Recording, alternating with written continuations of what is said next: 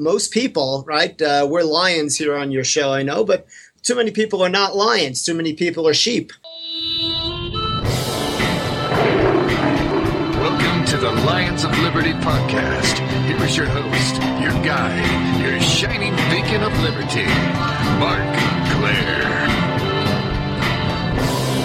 Hello, my friends, and welcome back to the Lions of Liberty podcast. This is episode number 172, and that means you can find the show notes for today's show over at lionsofliberty.com/172. And if it sounds like I have a little more skip in my step today than usual, not that I don't always have skip in my step, but it's because it's the first show of the new year of 2016. And not only that, but it's the first episode of our brand new 3-day per week format, with the addition of the Felony Friday podcast this coming Friday. So we've got today's show, you've got another show coming on Wednesday, and Felony Friday this coming Friday. Very exciting stuff. Today's show is sponsored by Health Excellence Select. This is an incredibly exciting alternative to the standard corporatist Obamacare insurance that so many of us have become saddled with. Start the new year right by getting a fresh start with your healthcare. To learn more, head over to lionsofliberty.com/health. My guest today is a professor and chair of philosophy at King's College in Wilkes-Barre, Pennsylvania. He is the creator and editor of a series of books on philosophy and pop culture, including Seinfeld and philosophy, The Simpsons and philosophy, even The Matrix and philosophy. He is most recently the author of The Free Market Existentialist, Capitalism Without Consumerism. I want to welcome in Mr. William Irwin. William, are you ready to roar? Yeah, I'm ready to roar, Mark. All right. I love it. I love it. Call me Bill. Bill. We'll go with Bill. I like that. That sounds a little less formal. Yeah. And we do a less formal show here. We just like to have a good chat. So we'll start our chat by just finding out, I want to learn a little bit more about yourself, how you kind of got to where you are. So Bill, why don't you tell us how you first became interested in the realm of philosophy overall, and how did that lead you to a belief in free markets and individual liberty? Well, it's a long road, as you might imagine, so I'll give you the short version. I guess I had what you might call an existential crisis as a teenager, wondering what it was all about, what's the meaning of it all, what's the big picture. And philosophy was the natural subject to study in college, to indulge that interest and that passion. And I became interested in existentialism, which I'm sure we'll talk about, and in philosophy more broadly. But I'm a real kind of latecomer to the liberty movement and to politics in general. Basically, I was satisfied with things if I was left alone. And I guess it was not until well into my 30s that I figured out that I really was not being left alone to the degree and the extent that I'd like to be. And so I started looking into some of the connections between the philosophy that I was studying and some political philosophy. That's a really interesting point, Bill, because a lot of people I'll hear say, well, look, I don't really care about politics. I just kind of want to be left alone. And then you start to realize, especially as you get older, maybe you start to make a little more money, start to try to do things in the world where you start to realize, like, wait a minute, I'm really not being left alone at all. So I can choose to disengage from political discourse if I like, but that's not going to result in me being left alone. The only way you can really be left alone is to be out there advocating to actually be left alone and pointing out the ways in which we're not. That's it. That's my story. So, Bill, you mentioned all these philosophers you were reading. So just to kind of get a general idea, can you just name maybe one or two of those philosophers who were most influential, in those early years? Yeah. So the French philosopher and existentialist Jean-Paul Sartre was a big influence and importance for me, as was the German philosopher and often considered an existentialist Friedrich Nietzsche. Then how did you eventually, because I know you're also an Ayn Rand fan as well, and I'm curious because a lot of those guys, especially Sartre, are associated with communism because that's the political path that existentialism, I guess, essentially led them to. And yet, you actually have views that come from all sides of this sort of spectrum, I guess, in terms of politics. So how did that all come together for you? Yeah, I guess maybe I'm a little out of the norm, though from what you say, maybe not as much as I might think, in that other people just want to be left alone and didn't realize it. But the typical story of the libertarian, right, is that they read Ayn Rand as a teenager and fall in love. I think I was well into my 30s before I read Ayn Rand. And it's really her fiction more than her straight philosophy that has resonated with me, Atlas Shrugged in particular. And you're right. The sort of proto-existentialist Jean-Paul Sartre was associated with French communism and socialism, which is the complete other end of the political spectrum from Randian objectivism or libertarianism, more broadly speaking. But to me, the two really go together quite well, the philosophy of existentialism and the political philosophy of libertarianism. Before we get too much into how these two philosophies can intersect, just so my listeners can get more familiar that might not be, that certain about what existentialism actually is. So can you just put out what sort of your view, your definition of existentialism would be? Yeah, good question. Thanks for asking that, Mark. I'll stay away from textbook type definitions and that sort of thing. Yeah, we want the Bill Irwin special. Yeah, all right, I'll give you that. So existentialism, as the name might imply, is a philosophy that dwells on what it's like to be an existing individual, as opposed to what it's like to be a member of a group. And so the primary concerns of existentialism tend to be freedom and the responsibility that comes along with that freedom, and the way in which I can use my freedom to create my own individuality and to be a genuine, or what the existentialists would call an authentic person. So how did that sort of view of existentialism, which you mentioned there, include sort of, the ideas of freedom, personal responsibility? So why did your influence, Jean-Paul Sartre, why did he become a communist? Why did he not sort of see that view of existentialism through to the ideas of individual liberty, as you seemingly have? Yeah, that's always been a mystery for me. And so that's part of the motivation for the book, The Free Market Existentialist. This is a philosophy, Sartre's philosophy is existentialism, which emphasizes our freedom. And he's really dwelling on our metaphysical freedom, the way in which we have free will, in which we get to make our own decisions, and we're not simply like animals working on instinct, or like rocks falling downward, obeying the law of gravity. But we human beings are special in the sense that we have freedom to choose. And with that comes the responsibility, right? And the short version of the story is that before World War II, Sartre was a lot like the way I described myself, and maybe a lot of your listeners can identify. He just didn't care about politics. That didn't seem to be what was important. What seemed to be important was how, in the course of daily life, one could be an individual and not just kind of get pushed along by social forces. After World War II, the French intellectual set came to be dominated by socialists and communists. And at the risk of simplifying the story, in a way, it's the same old story where a guy falls in with the wrong crowd.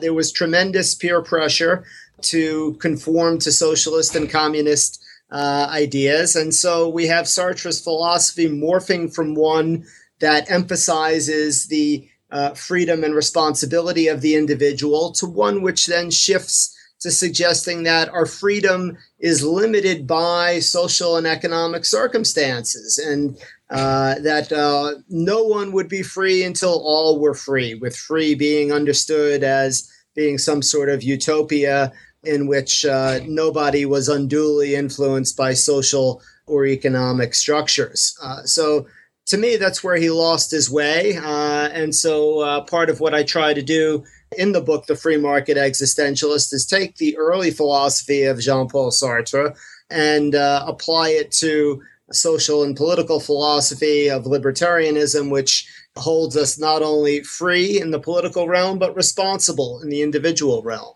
So it seems like what Sartre really had down was the idea of internal freedom and kind of being free in your mind and free to, view the world however you want and things like that. But when it came to political structure, he kind of saw communism as a way to, I guess, make all of man free in some way against the oppression and the injustices that were going along from capitalism or what have you. Was that to kind of sum it up? Yeah, that's a really nice way of recapping. Oh, good, because I felt like I wasn't sure of that. So I'm glad that you think it was a nice way to put it. Very good.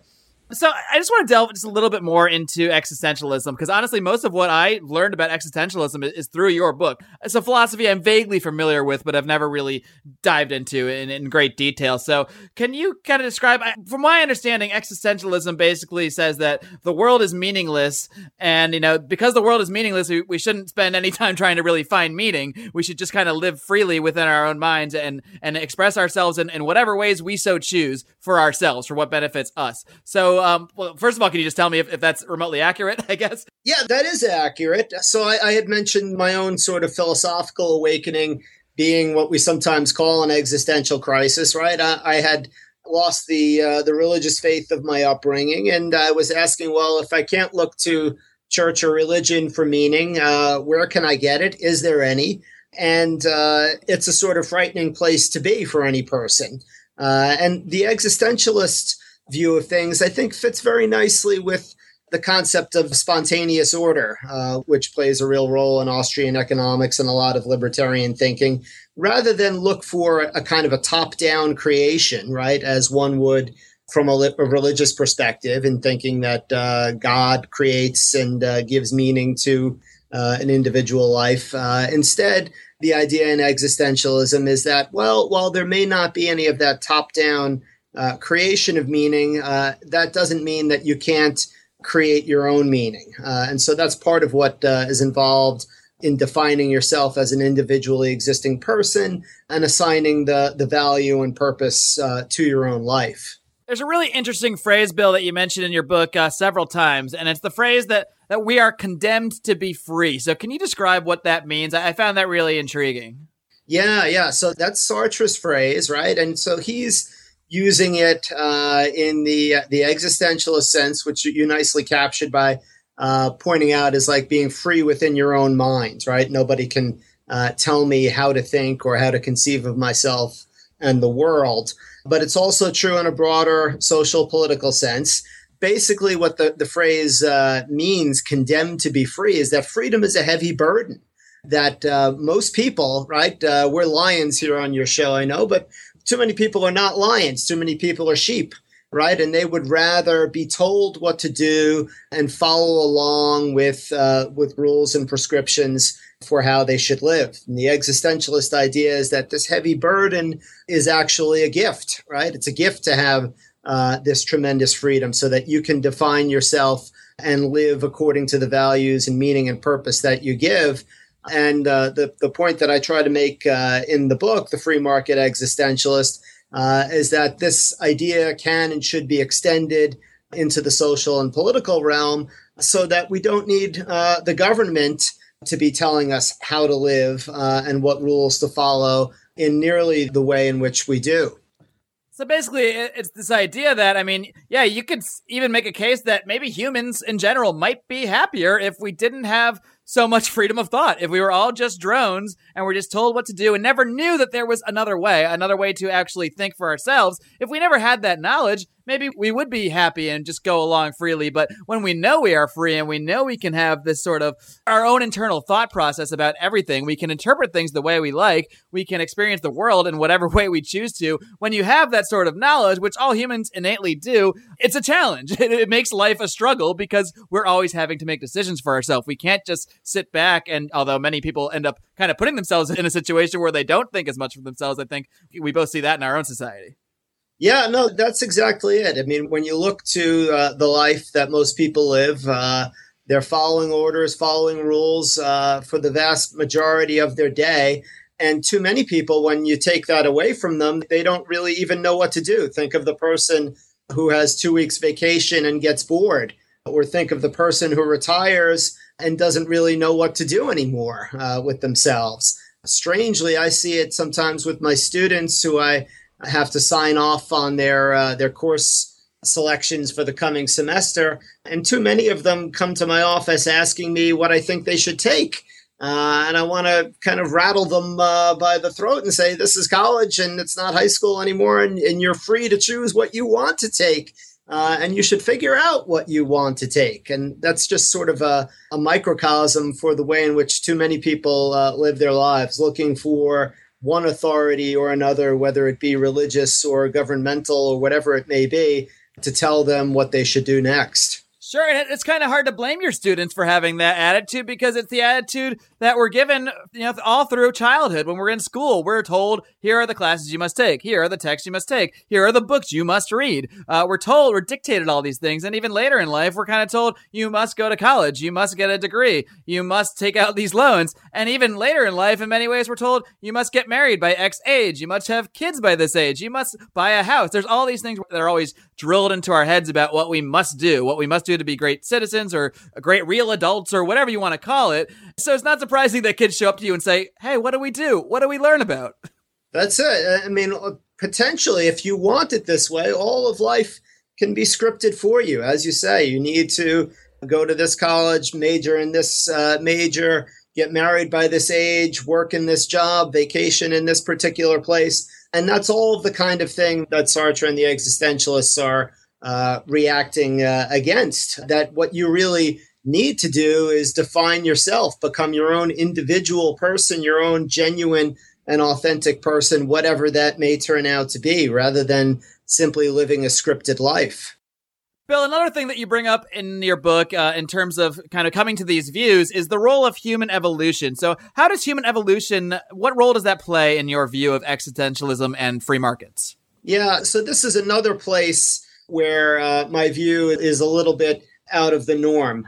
In addition to trying to bring Sartre and the existentialists into the realm of free markets, I'm trying to harmonize them with evolutionary theory as well, because the reason that this is seen as a little out of the norm is that Sartre claims that there's no human nature at all, that we're completely free to completely define ourselves, a sort of a blank slate approach to human nature.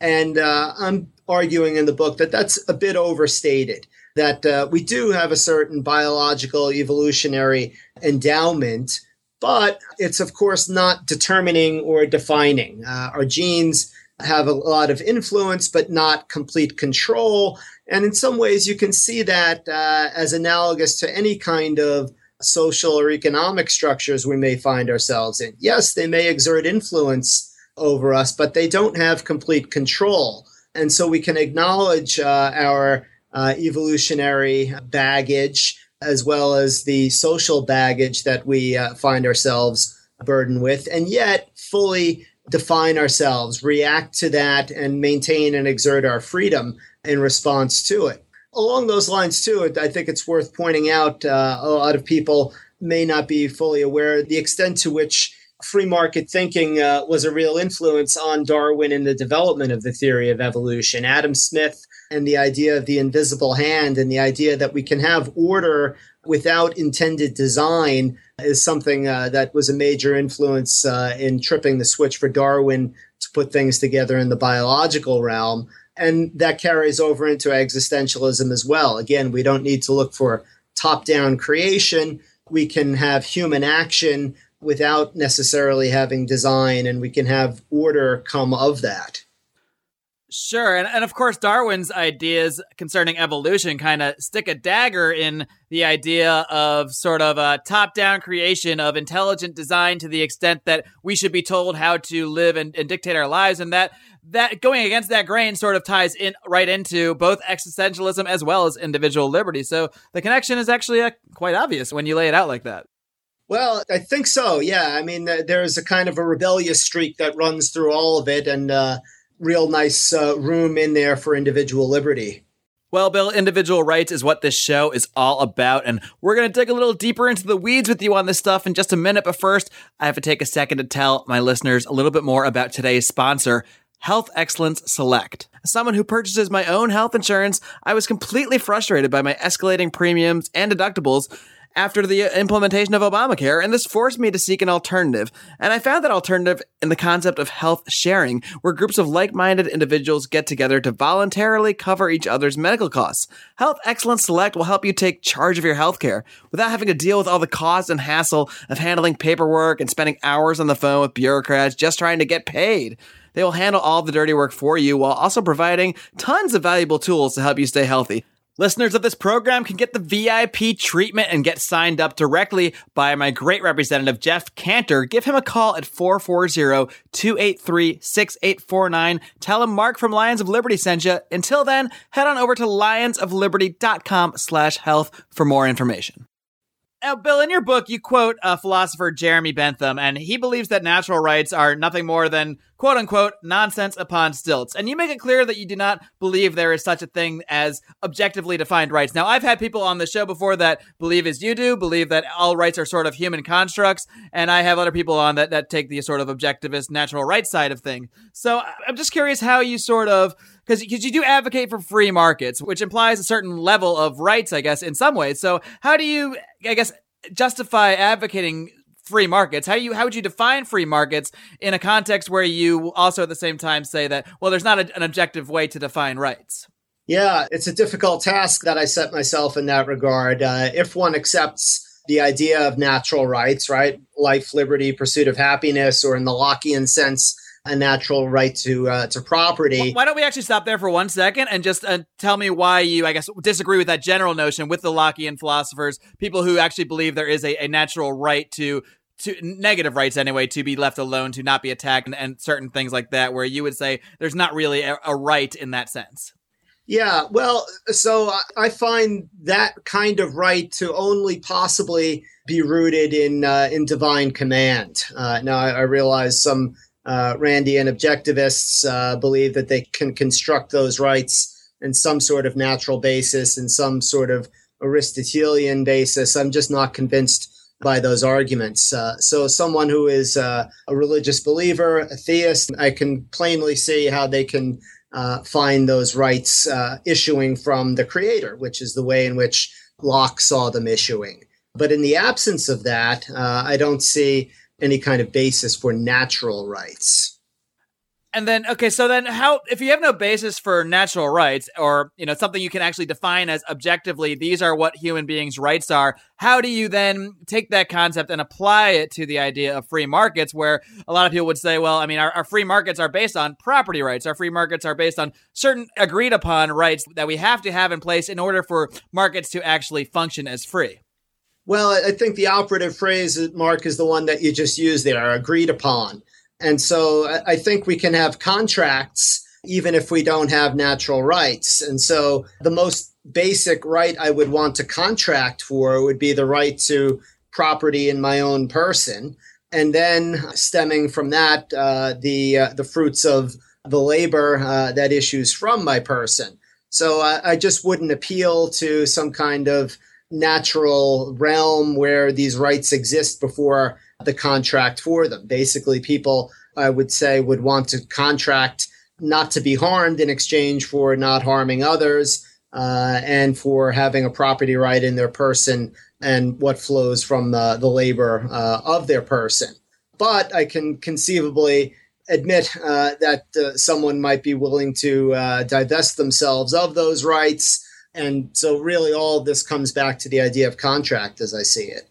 Yeah, I believe in your book, you basically use the idea of prudential decision-making over moral reasoning. Like the reason that people come together and create these institutions, create free markets, create governments to protect their property, it's because it basically makes sense prudently, because if people can do that, well, that ensures that they won't be attacked, and it makes sense in the terms of survival, which ties back into your ideas about evolution, that they form these sort of contracts, form even a minimal state, as I believe you advocate for, as opposed to just doing it because they believe in some sort of moral good or moral right. Is that about correct? Mark, you've clearly read my book more carefully than I have. But yeah, that's the essence of my argument, that in the absence of an objective moral or natural right, we're left with prudential decision-making, right? In other words, one is going to be inclined to make decisions and take actions that accord with what one sees to be in one's rational best interest. This is not to say that we're at all perfect in doing that. I wish I were, but yeah, everybody falls short of that ideal. But nonetheless, everybody's inclined in that way. And really, we can count on that for much of the work that we need to get done in terms of cooperation. And of course, in a world of saints, we wouldn't need any kind of agreements. We wouldn't need any kind of government to protect those agreements or contracts. But none of us are saints in that sense. And so prudentially, it makes sense for us to agree to have some sort of oversight, someone to guarantee and protect us from force, fraud, and theft. And so out of that can naturally grow, as you say, the minimal state. Would it be fair to say then that you don't believe that there is anything that actually is known as morals? Like that's a total fiction. That's one of the phrases you use in your book is moral fictionalism. Can you kind of describe that phrase and how that might relate to, what most people might think of as morality? Because you might hear, Bill Irwin say, well, I don't believe there's anything as morals. And people at home might think, well, what do you mean? It's not immoral to kill another person. It's not immoral to torture a child. So how do you reconcile the idea of there not being any morals with, what many people would clearly see as immoral acts? Yeah, good. Thank you for asking that. So the idea that I explore in some depth in the book is that there are evolutionary explanations for why we have the moral feelings and reactions that we do. So anyone who is biologically normal, and this would exclude psychopaths who are not quite the same as we are in terms of their biochemistry, et cetera, is going to have a moral reaction to seeing a child gratuitously slapped or witnessing someone steal from another person or commit some random act of violence. And so the argument goes in the book, getting into some of the evolutionary history behind this, that we evolved in groups of 35 to 150 humans to live in some kind of society together where reciprocity, both in terms of the good, in terms of giving and taking, and also in terms of punishing those who transgress, is something that evolved. And so in order to explain why we have the moral feelings and reactions that we have, we don't have to appeal to a god or a platonic realm of goodness or virtue or any of that. There is a very basic explanation to it, and it's very much like the explanation for why we enjoy the taste of food that is sweet or fatty, because it packed nutritional value to us and had survival value. Likewise, we approve of certain actions. We have the feeling of moral approval, and we have the feeling of moral disapproval for certain actions because it was something that helped us along in our evolutionary history. And there's probably no getting away from many of those feelings. And most of us really wouldn't want to. I don't want to be like a psychopath who can cause harm to others without having the cringe and the uncomfortable feeling as a result.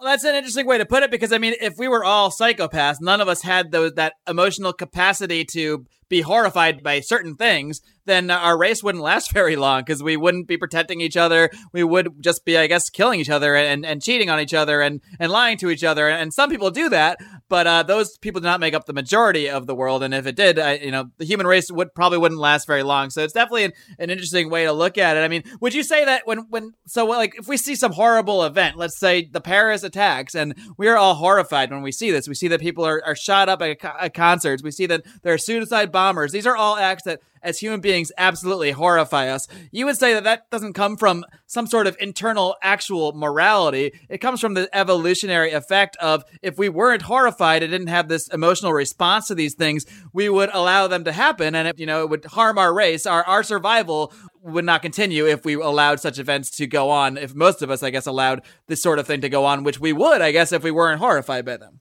Well, I mean, so that's right. That's the explanation. And it also helps to explain why, yes, we're horrified by what happened in Paris, but we can forget about it pretty easily. And I'll bet I can speak for myself, and your listeners may find this true of their own experience, that what bothers me or upsets me more is the way that one of my son's friends mistreated him on the playground, the other day. That's much more on my mind than what happened in Paris. And, that's not a flattering thing or a happy thing to admit about ourselves. But Adam Smith talks about how someone would hear about an earthquake in China that killed millions, and it would upset him.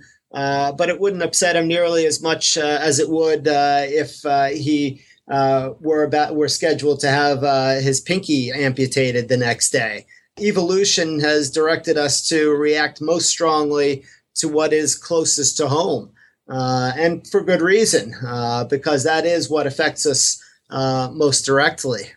That's a really interesting way to look at it, because, I guess I don't have a son, but if I did, and if he was on the playground being bullied or got pushed down and maybe broke his arm, I would be upset by that. At the same time, if I saw the Paris situation on the news the same day, I would be maybe more horrified in the moment. But next week, I would probably be more concerned about my son's broken arm than the events in Paris, because my son is my lineage. He is, what's going to carry on my survival of my genes. So it makes more sense, even though if you compare the events side by side, obviously my son getting pushed down and breaking his arm is nowhere near the scale of a tragedy as what happened in Paris. And yet that is what the event that's going to affect me more, because it's closer to my personal survival or the personal passing on of my genes.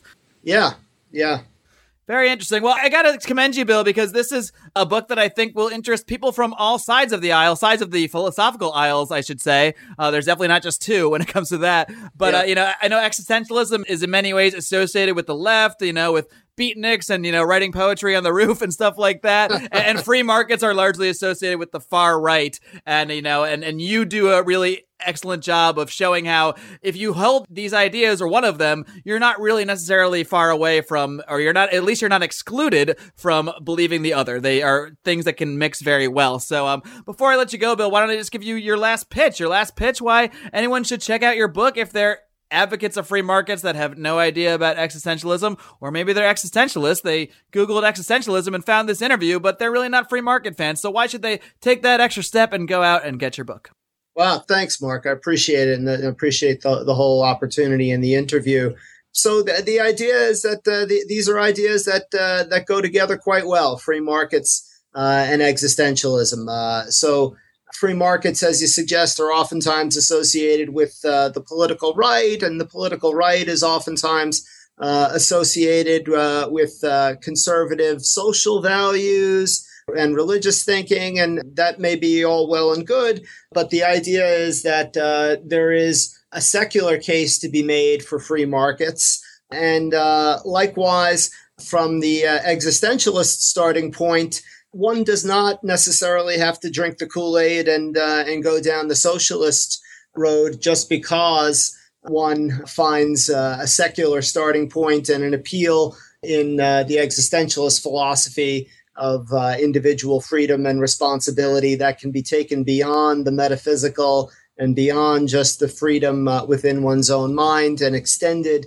into the realm of the social and the political and the economic as well. So I'd be thrilled to hear from anybody who is listening today, and thrilled to hear from anybody who reads the book. I can be found at my King's College web address and email address, which is William Irwin, IRWIN, at Kings, KINGS.edu.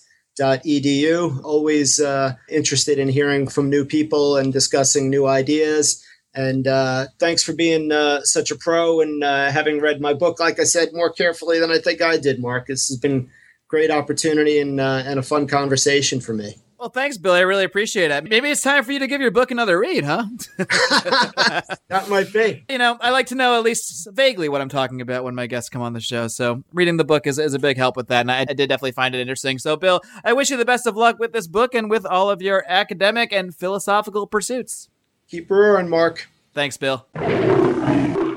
All right, guys, I hope you enjoyed my conversation there today with Bill Irwin. As you guys may know, if you're listeners of this program, I really do enjoy getting into the weeds sometimes on the philosophy stuff, and many people might blow off philosophy as a meaningless exercise, and you'll hear things like, yeah, that philosophy stuff is great, but we need to focus on the real world. But at its core, philosophy is really just the quest for truth and knowledge about the world around us. So there's no better way to figure out what to do in the real world than by studying philosophy, than by really trying to put effort into what is right, what is wrong, what the meaning of the world is. Existentialism kind of says there is no real meaning. That's not really the direction I come at things from, but it is certainly an interesting subject and an interesting area to get into. And I was glad I was able to do that today with Mr. Irwin. Now, when it comes to natural rights, many people like Bill Irwin have reached the conclusion that there is simply no such thing, that we don't really have any sort of quote-unquote right to our body, right to property. Rather, he would argue that anything we might view as rights are simply constructs created by men out of expediency. And listeners of this show may know that I hold slightly different beliefs, and I'm not going to attempt to go into a whole spiel about that just in the closing moments of one show, but whenever we talk about this subject, I always recommend the work of a past guest on this show, Mr. Shane Whistler, who to me has made a compelling philosophical case proving the existence of natural rights, for making the assertion that individual rights are true concepts which we can indeed induce from observing the world around us. So I do want to, once again, highly recommend his book, Reason and Liberty. We will link to that in the show notes over at lionsofliberty.com/172. And of course, for a totally different perspective on rights, check out Bill Irwin's work, The Free Market Existentialist. I don't want to tell you what's right or wrong. I just want to provide you guys with some of the tools for figuring some of these things out yourselves.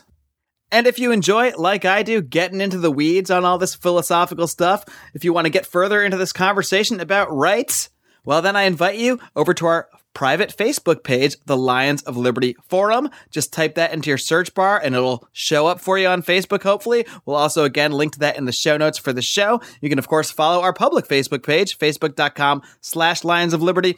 Come tweet to us. Find us on Twitter at Lions of Liberty. If you enjoyed this program, please do subscribe on iTunes, on Stitcher Radio, however you listen to the show. And please do go and leave us a 5-star rating and a great free review. That stuff really helps us get this show to more people out there.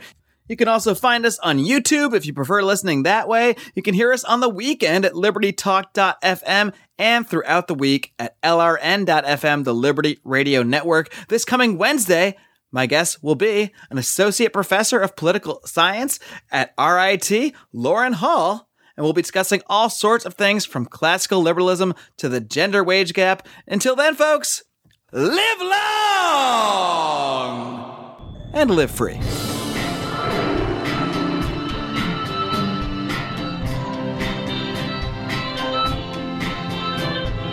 Head of editing and mastering is John Daubert. Contact Johnny53 at gmail.com.